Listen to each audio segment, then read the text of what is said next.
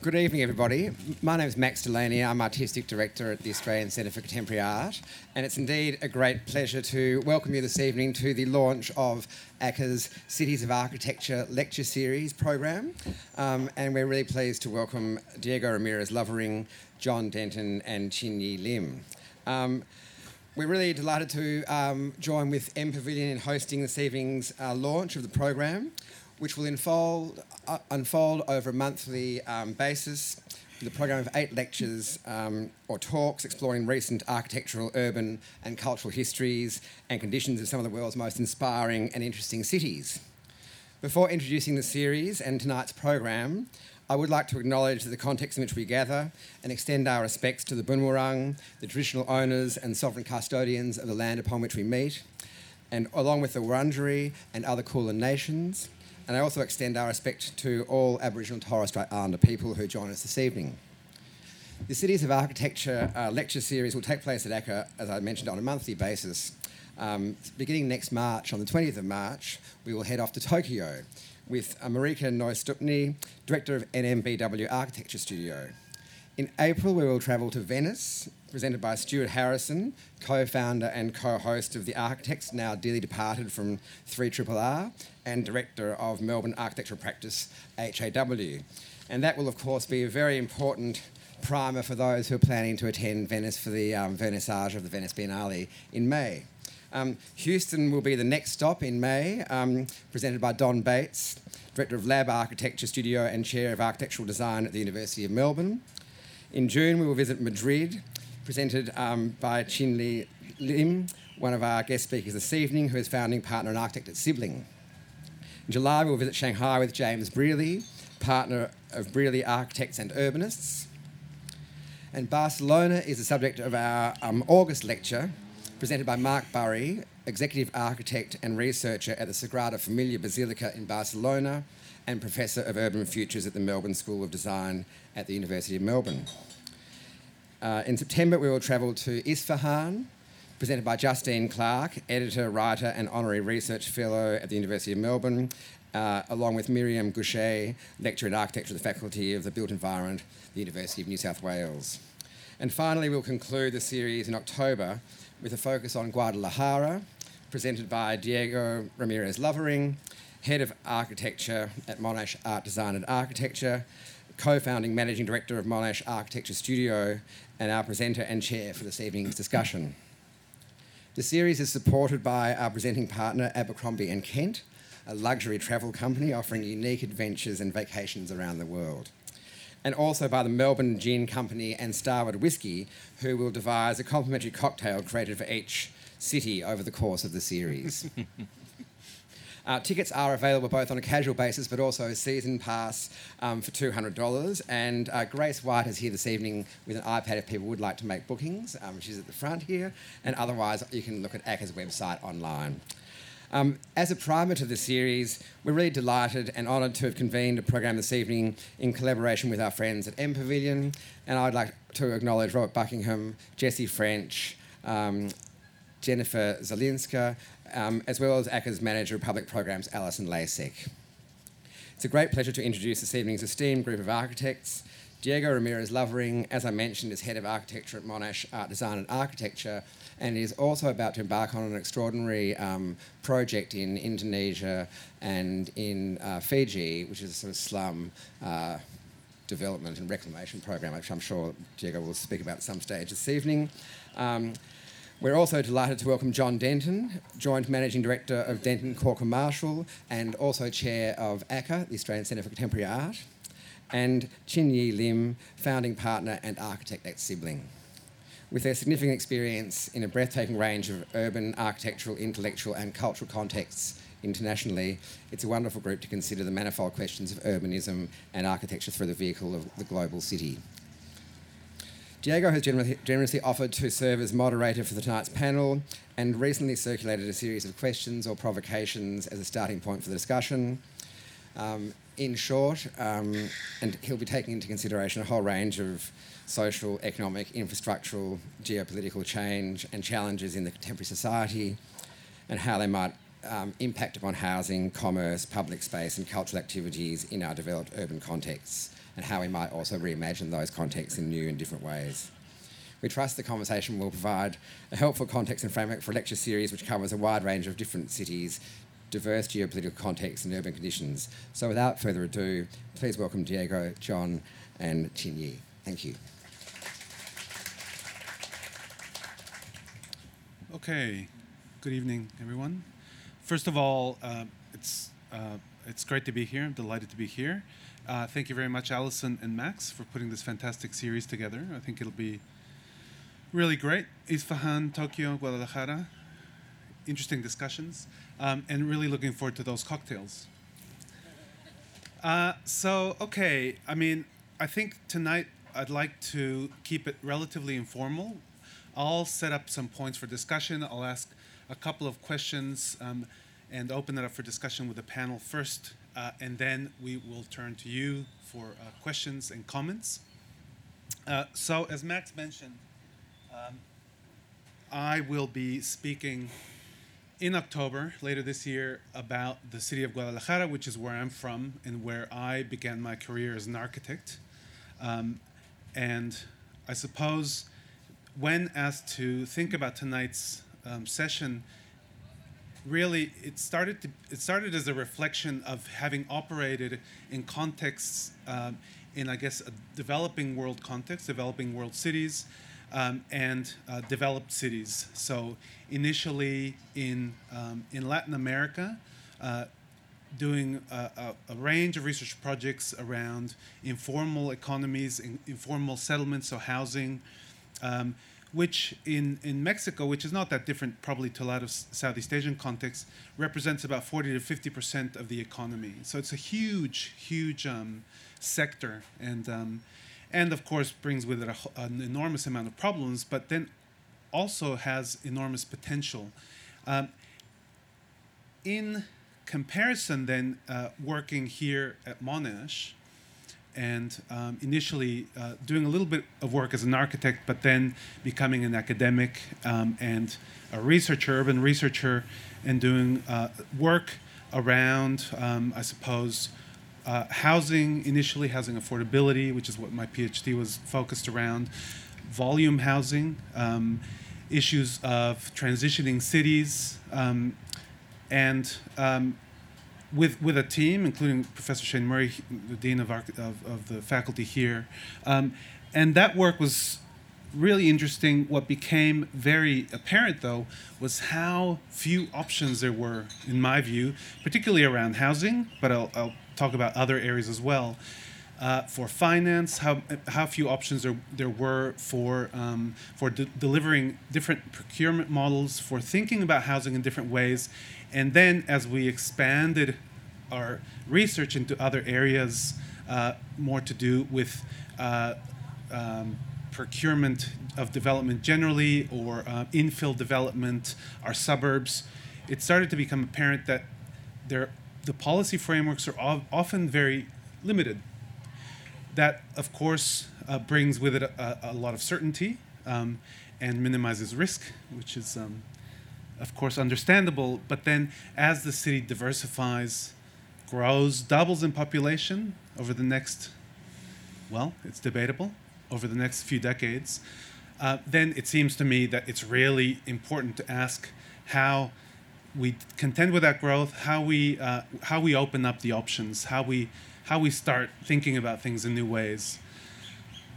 And then, so I suppose I wanted to read a quote which in some way encapsulates this notion of what I think every city is really some sort of balance and negotiation of top-down strategies, effectively, and bottom-up what we call tactics. And there's a quote by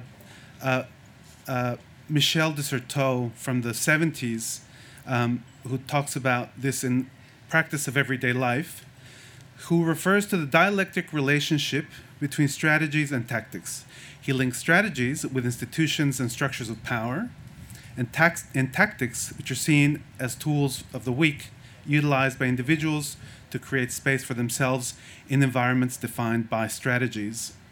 So this is where the whole informal sector, I guess, comes to play in developing world cities. But in many ways, even here in Melbourne, we see, or in developed world cities generally, we see a whole range of different ways in which these tactics and these different bottom-up activities are really all around us. So then I suppose I'm interested in this tension. I'm interested in the balance between those two. How you can allow for an opening up of policy frameworks where there's more flexibility, there are more options. On the other hand, of course, governments are risk averse. There are many reasons why you wouldn't do that. So it has to be done carefully. So I guess then I'll go to the panel. And it's interesting to have two architects which in some way are at the opposite ends of the spectrum, I suppose.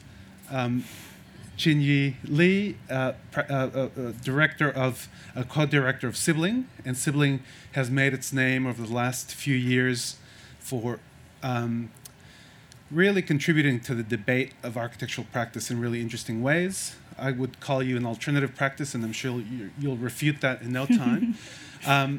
But really, I guess, trying to identify and expand the way in which architects can contribute. Then we've got John Denton, of course, director of DCM, a very well-established international practice. We were just talking about his office in Jakarta. And a large group of staff, and also experience as government architect from 96 to 98, if I'm not mistaken. Sorry, 2006 to 2008, one decade later. So I guess I'll throw it out there. Initially, I'm curious, maybe, John, if we start with you, your thoughts, I mean, having been exposed to the machinations of government here, state government here, what are your thoughts initially on these tensions? Well, I think they're sort of very real, and I think it's a complex sort of thing, because by their very nature, governments want to manage, regulate, control, and push towards getting what they see as the best outcome, what makes Melbourne the best city that it is. And at the other end of the scale there's what you're talking about, which is the underlying sort of push to do things that are alternative or break the rules or don't quite fit or are more interesting. And I think, I mean, I saw it as the government architect when I was asked to look at how was Docklands going.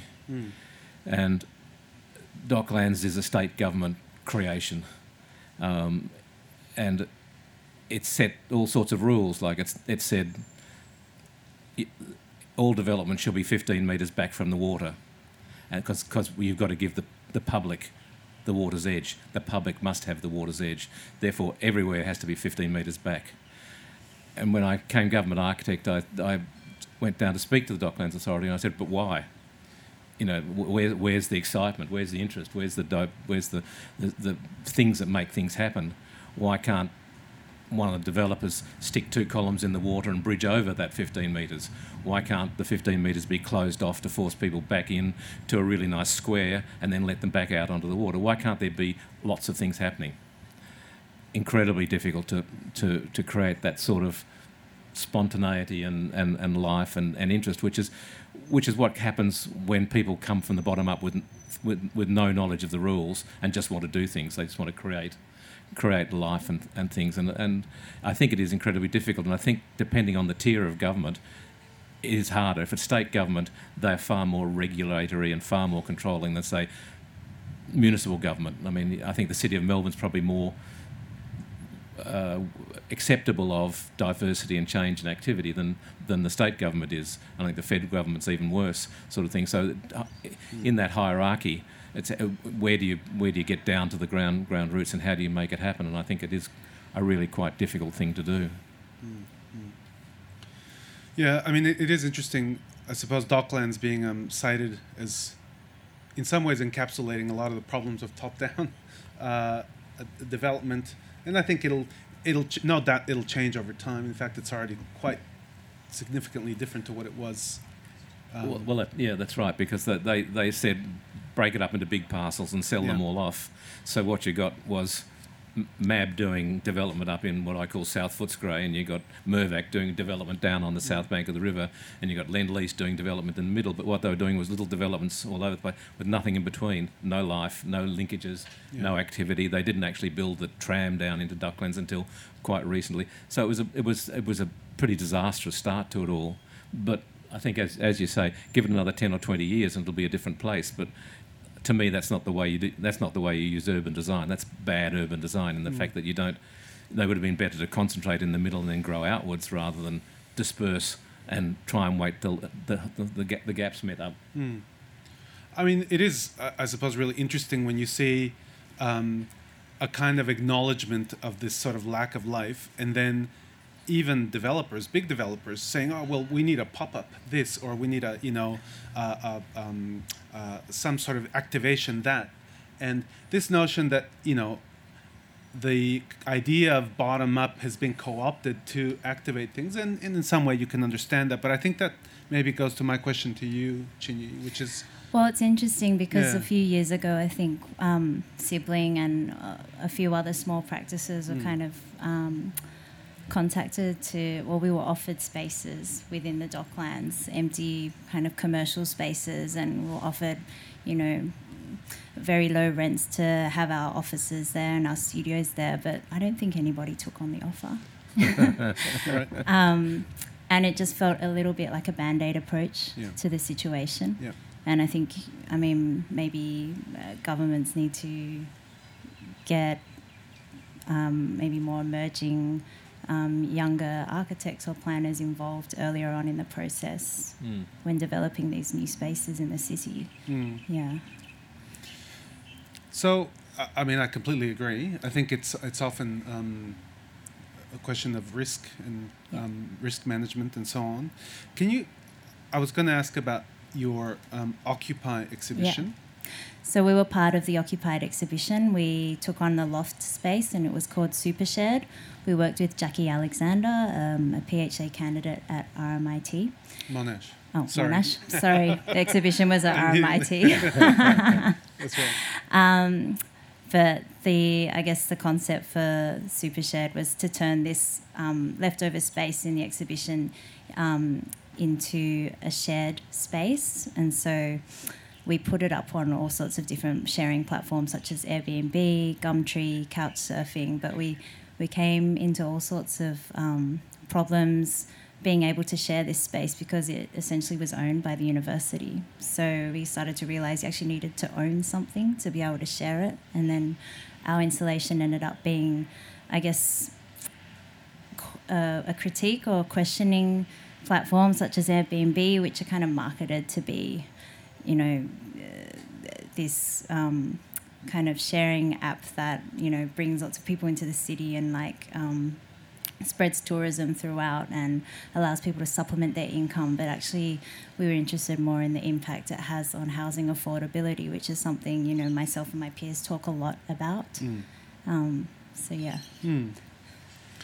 Yeah, it seems to me that initially, I went to university with the guys that started Airbnb, and knew them when initially this tiny idea that just went sort of global very quickly, because it was a framework for allowing, in a way, the common citizen to get engaged financially and otherwise in this in opening up their locked assets, if you will, what were previously locked assets. So it seems to me that in some way, and they were activists.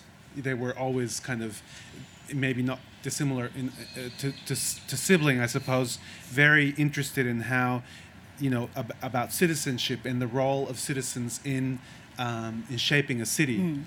And now it seems to me what's happened is that it's these kind of bottom-up tactics that initially were intended to have become completely institutionalized and are now something totally different. Yeah. So it is this balance, I suppose, of, and same you could say about Uber, you could say about the sharing economy has sort of offers a whole range of examples. But I think housing affordability, that's a really interesting one. I was going to go back to you, John, about that. Well, I mean, it is a real problem, and I think whenever I start thinking about housing affordability, I start thinking about the homeless down Flinders Street outside the station, and where that's got us, how we've dealt with that in a in a not terribly satisfactory manner. A city where the Lord Mayor initially was quite supportive and responsive and looking for answers and saying we've got to do this, we've got to do that, to a council of the city changing their mind and just saying no, clear them out. The bottom up is really starts there in a way, and where does that go? And you sort of wonder about what the real tactics for helping that situation is, and it's for and it's for that sort of shared affordable living of some description as a tier below affordable housing. And then how do we deal with affordable housing? Because obviously we've massively disinvested in social housing. There's so little of it and such a waiting list for it now. And, yet we're the most livable city in the world with lovely boulevards and nice clean streets and all those things that are nice for the tourists, but not necessarily for a whole lot of other people who are the fabric of the city. Yeah, I mean it is an interesting concept. Most livable. I think we're no longer most livable. It goes between Vancouver and Melbourne, I think. But anyway, close to it though. Close to it. Yeah, so close to it. So, and that's often cited as a I guess a problem of these kind of indexes of livability when you actually live in the city and are starting you're young, starting a career, maybe a young family, and it's nearly impossible now to own anything. Rental opportunities are really limited. The stock is very limited, and the options really aren't many options. I mean, there are new models that are emerging. Nightingale, I think, shows a lot of promise, and maybe we can talk a little bit about that later. But I suppose just reflecting on the work, the project that Max mentioned is a very large project that has just been awarded to a large team led by Monash and a number of different universities globally to revitalize 12 informal settlements in Fiji and 12 in Indonesia, so 24 communities over a 5-year period, with the capital works funded by the Asia Development Bank. And the idea is to develop a kind of revitalization model where health will be monitored, and you can provide alternatives to current, revitalization models. What's really fascinating, at least being exposed to this just in the last year or so, to me, is the number of options that the Asian Development Bank has for housing finance, tenure, shared, co-ownerships, couple of dozen options for different ways of renting and owning, and long-term leases, short-term leases, and of course these are developed. These options are developed because the range of different types of needs is enormous, and there are a whole range of different people, needing different things. But it's the same here. It is the same here, and it always sort of bamboozles me as to why there aren't more options out there. Yeah, I mean, when I was the government architect, we were looking at housing affordability, so that's 8 or 10 years ago. And there are models that are used in the UK and elsewhere in the world where the government will co-own property with you. In other words, they put up half the money and they have a 50% equity in the property, and you put up half the money, so your mortgage is then significantly less and all the deal is just that when you sell, the government gets half of what the property's worth. In other words, they get their half back, and you get your half back. But it's a kick-up start to doing it. But again, once you then get into those sorts of things, you get into federal government things, and it just became too hard for government. And I think that's where the problem lies. It's sort of too hard to get into more adventurous sort of models of finance to help lower income people get into properties of whatever, of sort. Plus, we probably don't have the suitable models of smaller, affordable housing types that can be offered. Mm. Yeah, I mean, that's right. Ultimately, I mean, it seems to me a lot of these questions boil down to policy frameworks, financial mechanisms, risk, often really leaving the architect in some way able to do very little, because we're at the receiving end, right at the tip, where all the decisions have been made, and really it's very hard to contribute within that framework that's already been set. So I guess also that brings the question: well, what is the role of the architect within these spheres? And something we've been talking about at Monash is thinking about at the very least exposing students to the expanded context of economic, social kind of settings that architects operate within, so that they can become government architects, so they can somehow, be more conversant in these contexts, which are really, once that grid was established for Docklands, you can't do anything more.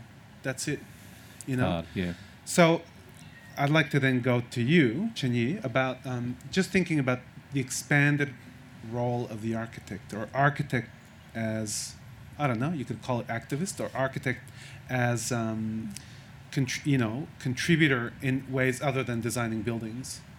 What's your sense of that? I think there's many ways that an architect can expand their role beyond the conventional one. Within Sibling, alongside working with, commission projects, we also have, I guess, a dedicated research arm where we're looking into, streams of research that we're interested in. So, for example, we worked with the University of Melbourne on a project called On-Off, which was looking at being connected within a space that was disconnected to all telecommunications or wireless networks. And so it was really an experiment to see how people would behave within this space without having to check their phones every 5 minutes or Instagram something. And I guess that, with that project, we developed that into kind of commercial spaces as well. So that fed into a larger retail space that was a fashion brand. It was looking at bringing a digital store into a bricks and mortar store. But other ways that we've kind of operated outside of, working with a client and a commission was one of our very first projects. And this kind of comes back to the housing affordability issue. So our first commission was for a multi-res warehouse conversion in a warehouse in Fitzroy, really prime location. Mm-hmm. That warehouse was sitting empty for a couple of years before it was sold on to the client. And during the kind of design phase and building town planning phase and documentation phase, we were given kind of free rein over the space. We moved our office in there, but at the time I was also in between homes along with a couple of other siblings, so we just decided to utilise the whole 800 square metres and build our own dwellings in this space while it lay empty. Unfortunately, we got in trouble. Building inspectors came by, they kind of realised that there was something going on there. I mean, we were also putting on a lot of events, and it became this kind of community space within the architecture and design community, and we had to move out. But I had a good year there, and when that was over, the project started construction. But this is, I mean, I've talked about this with other architects who are working in kind of multi-residential projects, and they've kind of got access to these empty sites in inner city Melbourne, and Right. they've talked about designing and building like portable homes that comply to res code that could perhaps potentially be on the site for the 2 years that the project's being developed, and then potentially taken down and moved to another site. But I guess the structures or the frameworks with planning and policy kind of make that very difficult. So, yeah.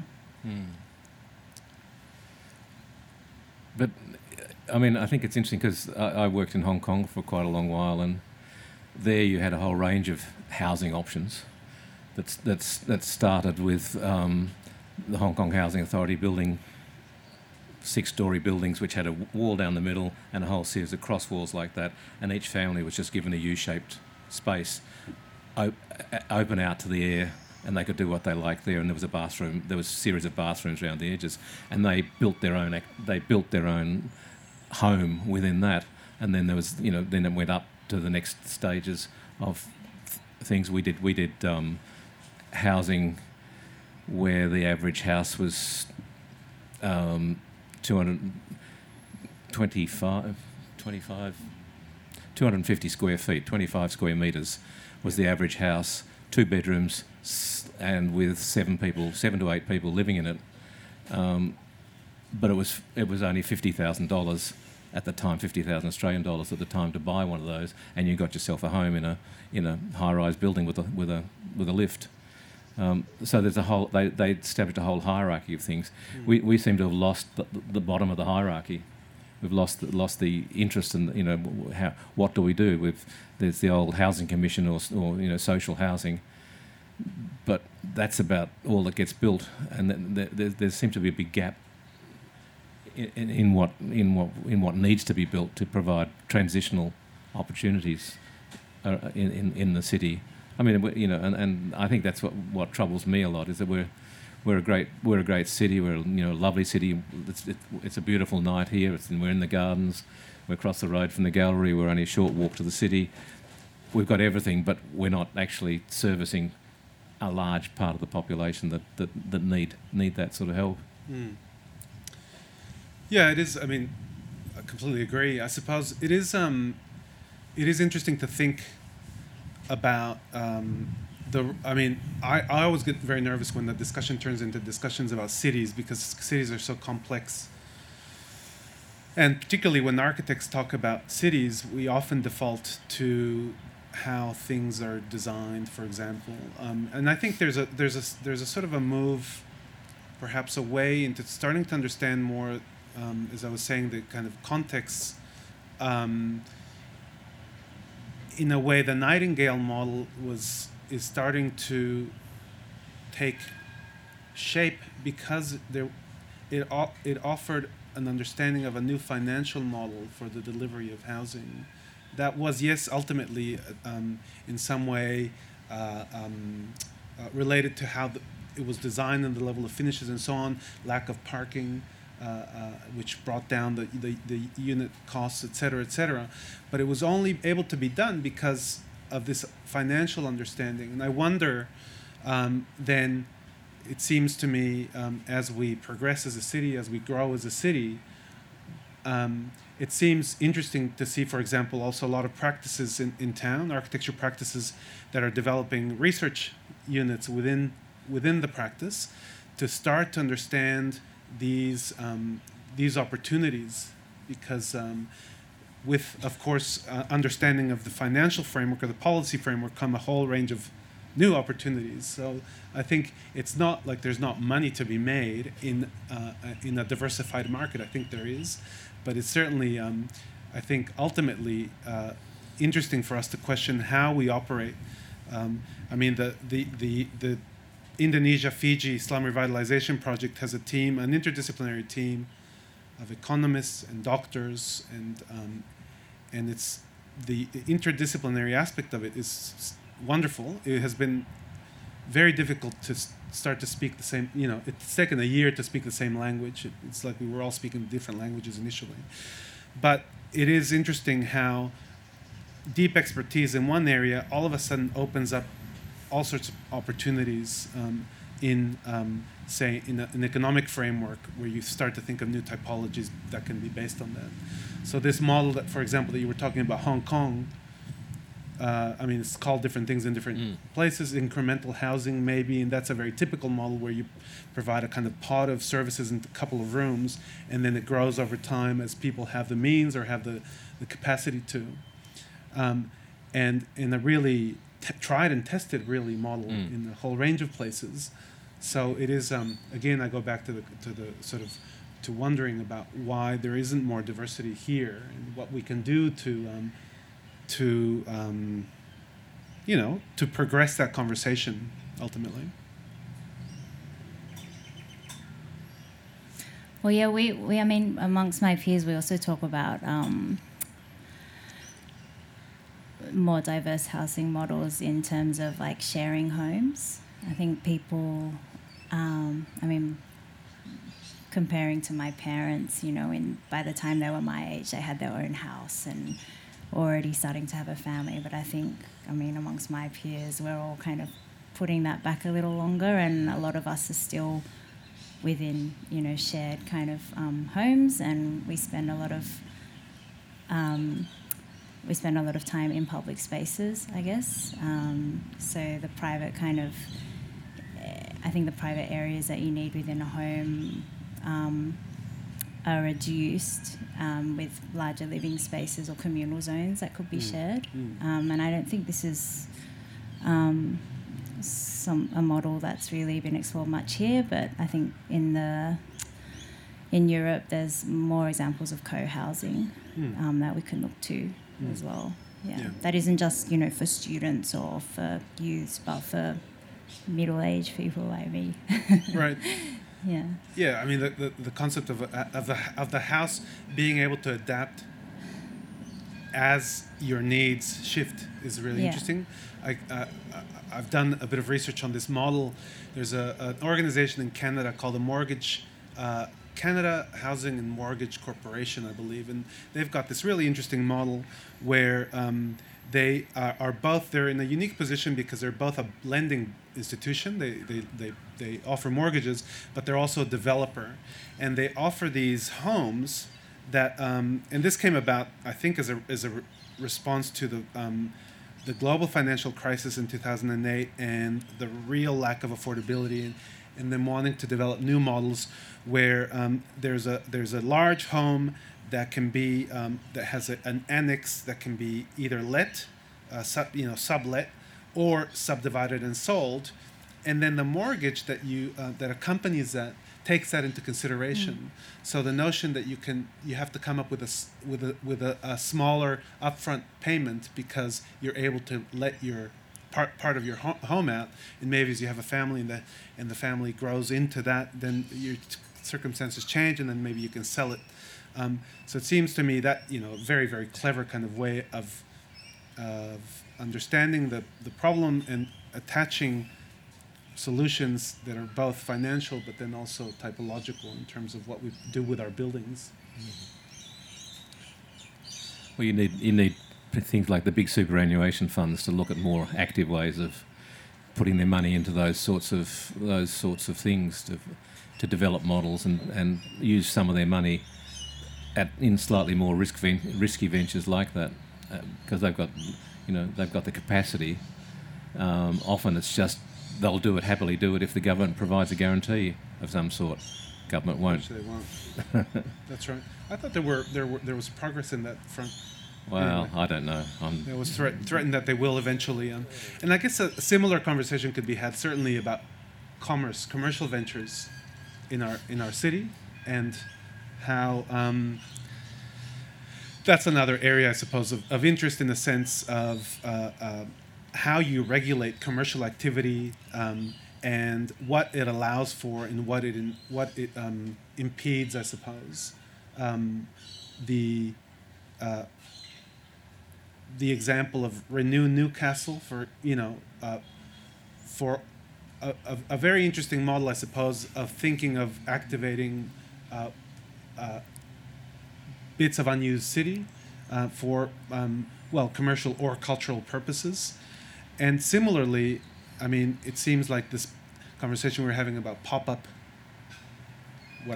cafes and other pop-up shops and so on are a small indication that could become more prominent in our cities, but it does seem to me another kind of interesting discussion about the limits of that and why there aren't that many options, I suppose. If you look at, again, examples in Latin America or in Southeast Asia, it's everything under the sun, and a lot of those are illegal, and with that, of course, come a whole range of problems. But on the other hand, a whole range of opportunities as well.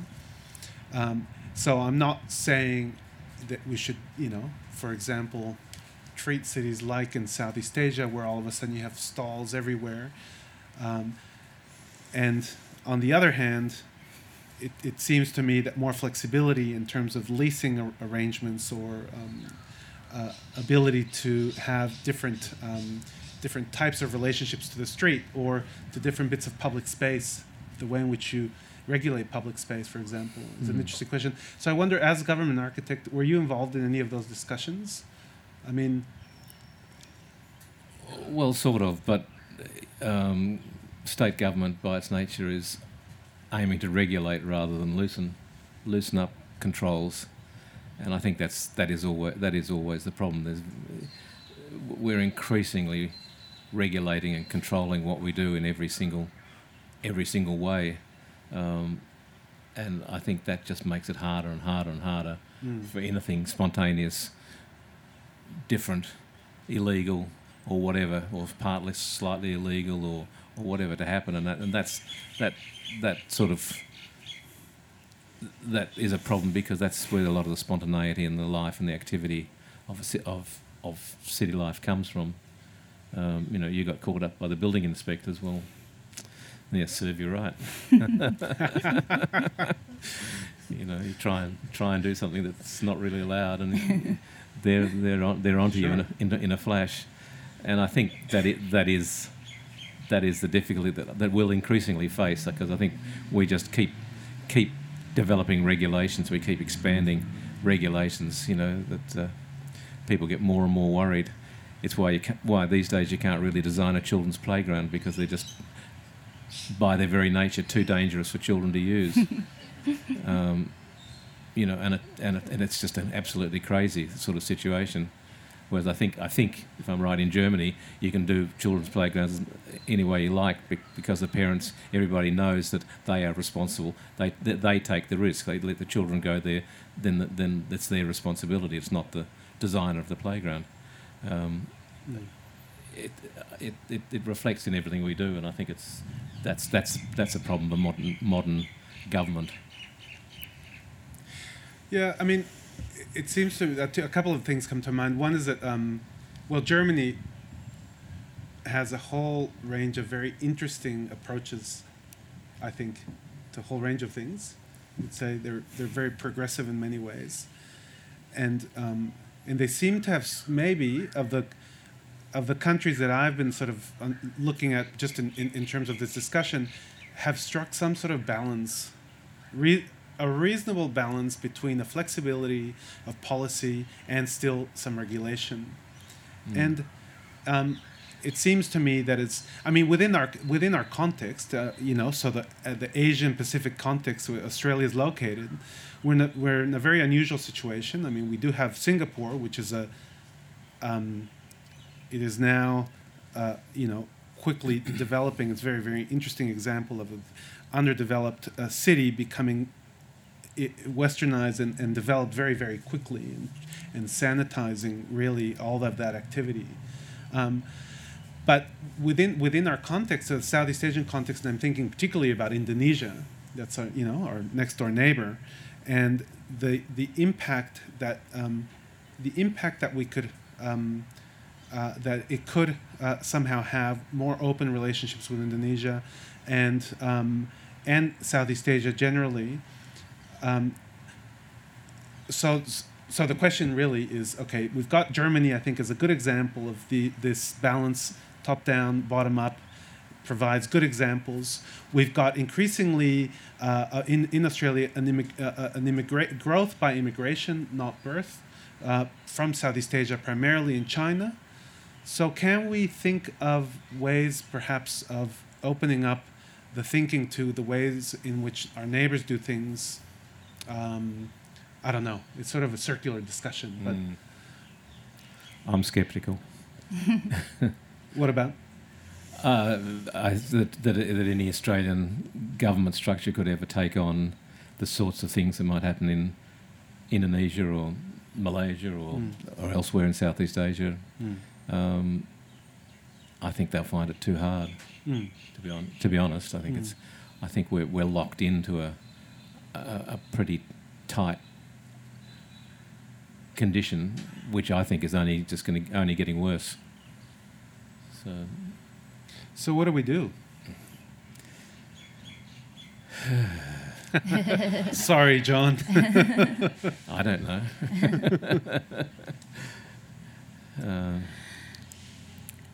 I mean, Diego, when you were talking about Germany being quite progressive, I know in Spain as well, I'm quite interested in how it's a city like Madrid, its urban spaces have been kind of developing, I guess, post-crisis, similar to Germany in like the 90s. It's kind of dotted with a lot of projects that have stopped in construction or empty kind of urban voids. But I guess we're starting to see this kind of, well, it's been for the last 10 years now, I guess, urban alternatives and more tactical kind of strategies to like developing public spaces, which are kind of starting to become regulated and part of policy of municipal governments as well. And so I think there's potential for that to happen here as well. But I guess that's like a reaction to a very intense socio-economic context that Spain's faced. Yeah, I mean, it seems to me that there's nothing like a really strong recession to bring out really inventive approaches to things. And Australia generally is, very, very lucky. We are in a really fortunate position economically. So, I mean, should we open it to the floor? I think so. Yeah. Please. I mean, as you can see, it's a kind of circular discussion about a whole range of things. So any questions or comments are very welcome. Do you want to just grab the microphone? Thanks. You're talking about Germany. Do you think that, I guess, changes to tenancies rather than, say, ownership that give more security would alter the urban landscape? So if people had 10-year leases, for example. Yeah, I think all those sorts of strategies do help. They give people a sense of permanence. It gives them time to manage and develop their capacity to do things and the capacity to perhaps buy something or find something and all that sort of thing. I think there's lots of those sorts of things that do help. Could it happen here? Maybe. I think those sort of things are probably on the edge of possibility because I think that's the... I don't know which government would do it, to be honest. Yeah, Max? Yeah, Chin mentioned the public spaces of Madrid, and John mentioned earlier that housing projects in Hong Kong, whereby planning is sort of developed in a big picture context for improvisation to occur. Are there other examples that you could cite whereby planning provides a platform for, sort of strategic platform for tactics to occur and improvise around a wider framework?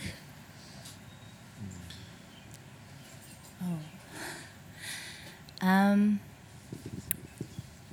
can you repeat the question? Sorry. Just really, I guess, there's this interesting discussion between strategy and tactics, Yeah. and between planning and improvisation, and regulation and controls on the one hand versus more marginal and illegal activity on the other hand.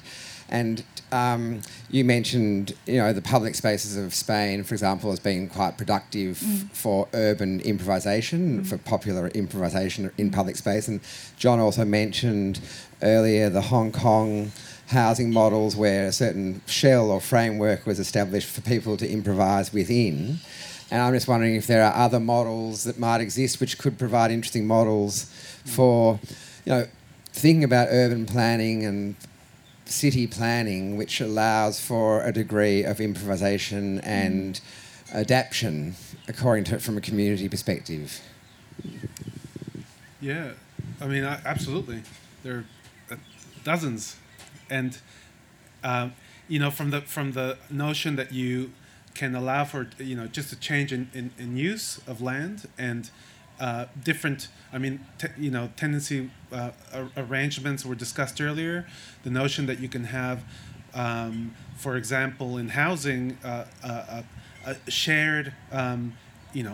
One model that comes to mind in Holland, which is maybe not that different to what John was talking about, Hong Kong, where the government owns the structural shell of the building, and the tenant or the owner will pay for the internal partitions, effectively, which literally halves the cost of housing, and there allows for a whole range of different things. So I guess. Or the use of the way in which you regulate streets. So even I don't know, the popularity of taco trucks or food trucks, for example, and should be a kind of sign. They're a huge business, and they're starting to be more of them because they're a huge business. And if you look at, for example, Mexico, they're absolutely everywhere, and some of them become semi-permanent, some become more permanent. So the way in which you regulate the street and allow for zones, So the problem I find is that they're planning frameworks, they're financial frameworks that often, again, we have very little control over, and it requires a progressive, forward-looking government to be able to take on the risk, because these things are always risky, and make the change. But absolutely.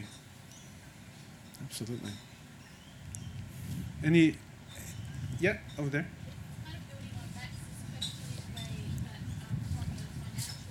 Right.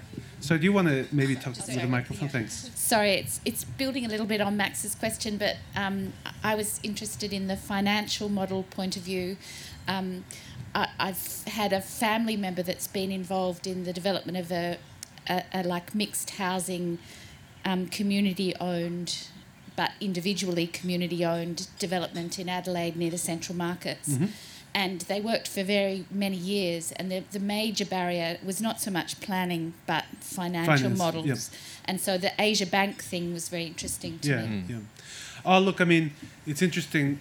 Shane, who's just leaving, and the just recently departed government architect Geoffrey London have been doing some research on what are called terminating cooperatives, and there are multiple models like this, around the world, but.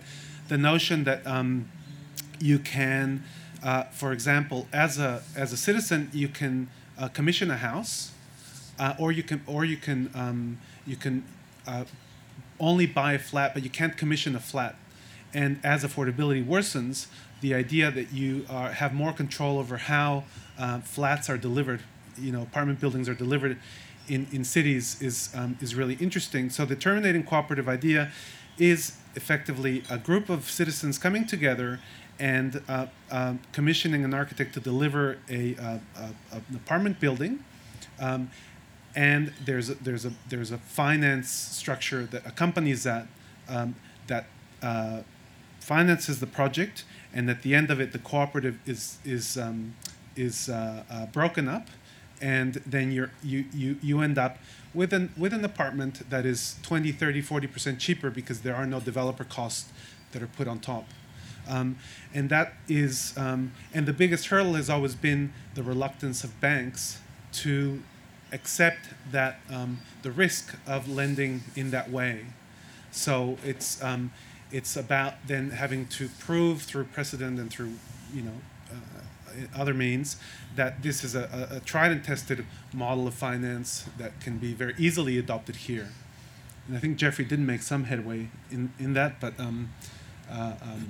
so that's just one example, but there are multiple. I mean, I think the conversation that was started by John earlier about the superannuation funds and I mean, do you want to maybe just expand on that a little bit, John? Oh, only again, when I was the government acting, we were looking at affordable housing. It was quite clear that the superannuation funds had plenty of money and were willing to invest into these sorts of things, but it didn't fit their risk profile and their responsibility to the people whose money that they had. But if, for instance, and which was what was discussed, if, for instance, the government provided some sort of umbrella guarantee of some limited nature, then it made it all much easier, and those funds would come free and flow. And I think it's as you've said as well, Diego, it's all to do with risk, and it's whether people are going to get their money back if they lend it to someone, and that's where I think the seat of the problem lies, is just that sort of thing. Okay, we're at about an hour now. So are there, maybe one or two last questions? Hello. Hello. It was actually about risk as well, but in a slightly different context, just in terms of children's play spaces. Yep. Talking about the top-down sort of approach, the Australian standards actually changed relatively recently to reflect more of a European model, to be generally more generous in terms of risk that's allowed in play. And I found that local government as well, their play policies are starting to be less risk-averse. Loosen up, yeah. Yeah, to loosen up. And that general attitude... also, the early years learning framework that applies to early childhood centres also acknowledges the role of risk in childhood education. So that's quite hopeful. I'm wondering what you think in terms of how we can take that as a sign that things might change, that government can change, that top-down can actually realise the benefits of risk. I think that's a great step forward, and it's in an area which had to change because if you look at the design of children's playgrounds over the last 20 or 30 years, they just got dumber and dumber and dumber and dumber and dumber and harder to do anything interesting, and it became just a great big thick rubber mat and a few kids jumping around on it. And so if they're picking up on that, because I think there is precedent in Europe and things like that, which has allowed them to sort of see the value of doing that. But how do you expand that out into the whole lot of other things? I don't know. It's the loosening up process in government, I think, is incredibly hard to achieve, particularly in federal government and to a lesser extent state government, and probably most easily at municipal level. Yeah, and I suppose it ultimately also comes down to maybe, well, of course the government, but to a citizen's approach to risk and risk aversion. And I'm reminded of a friend that lives in New York City told me that he took his son for a play date to a friend's house and was asked to sign a waiver for the play date because they weren't responsible for his son getting hurt. And it just in the kind of Trump era of anyway, I won't go into that. But I guess the point I'm trying to make is that it's not just about governments, it's about the citizens, wanting to change and feeling empowered to actually speak up about change. And I'm sure this, as you say, these ridiculous standards for children's playgrounds apply across so many different categories. Disability and access is another one that some of these things are crazy, and they're of course some of the regulations are really insane. They of course mean well, but they have these results that are absolutely abominable. So I think it is about becoming a more mature city and taking on some responsibility and speaking up about these things, because they are crazy. And it goes through planning as well. I mean, you keep inventing controls to protect. Everybody has to be, protected in some sort of way, and all those sort of things. And as you accumulate those controls, that they create a really difficult environment in which to do anything, and anything a little bit interesting, a bit different. All those sort of things. It takes the spontaneity out of a lot of it, and what you're able to achieve is fairly heavily curtailed. Yeah, that's right. And there's really nothing like demonstration projects to show governments and lending institutions and so on how things can be done. And I think in some way the government architect's job here in Victoria, certainly also in other states, in leading the way in those discussions has been great. So anyway, I think we're probably there. So any last comments, John or Chinyi? No, just work for change. Everyone just needs to loosen up a bit. Yeah, and I mean, I think I really appreciate the work that Sibling does and that you do in terms of trying to think of things in alternative ways and alternative solutions that are so needed, and then speaking up about them and being very articulate about them, and then being out advocating for these things. So that's great. And then John, as a government architect, I mean, I think it seems like if more architects were able to enter those discussions and were really active in politics, really ultimately, it would really help. Yep. I'm sure you're a convert, of course, but anyway. Thank you very much for coming. Thank you, Max, for the invitation. And I don't know if you want to close the session. I'd just love to invite you all to join me in thanking Chinyi and Diego and John for a really inspiring session. And I think, if we can go away with being motivated to embrace risk, consider tactics over strategies, I think it's a very, very helpful opportunity. So thank you very much.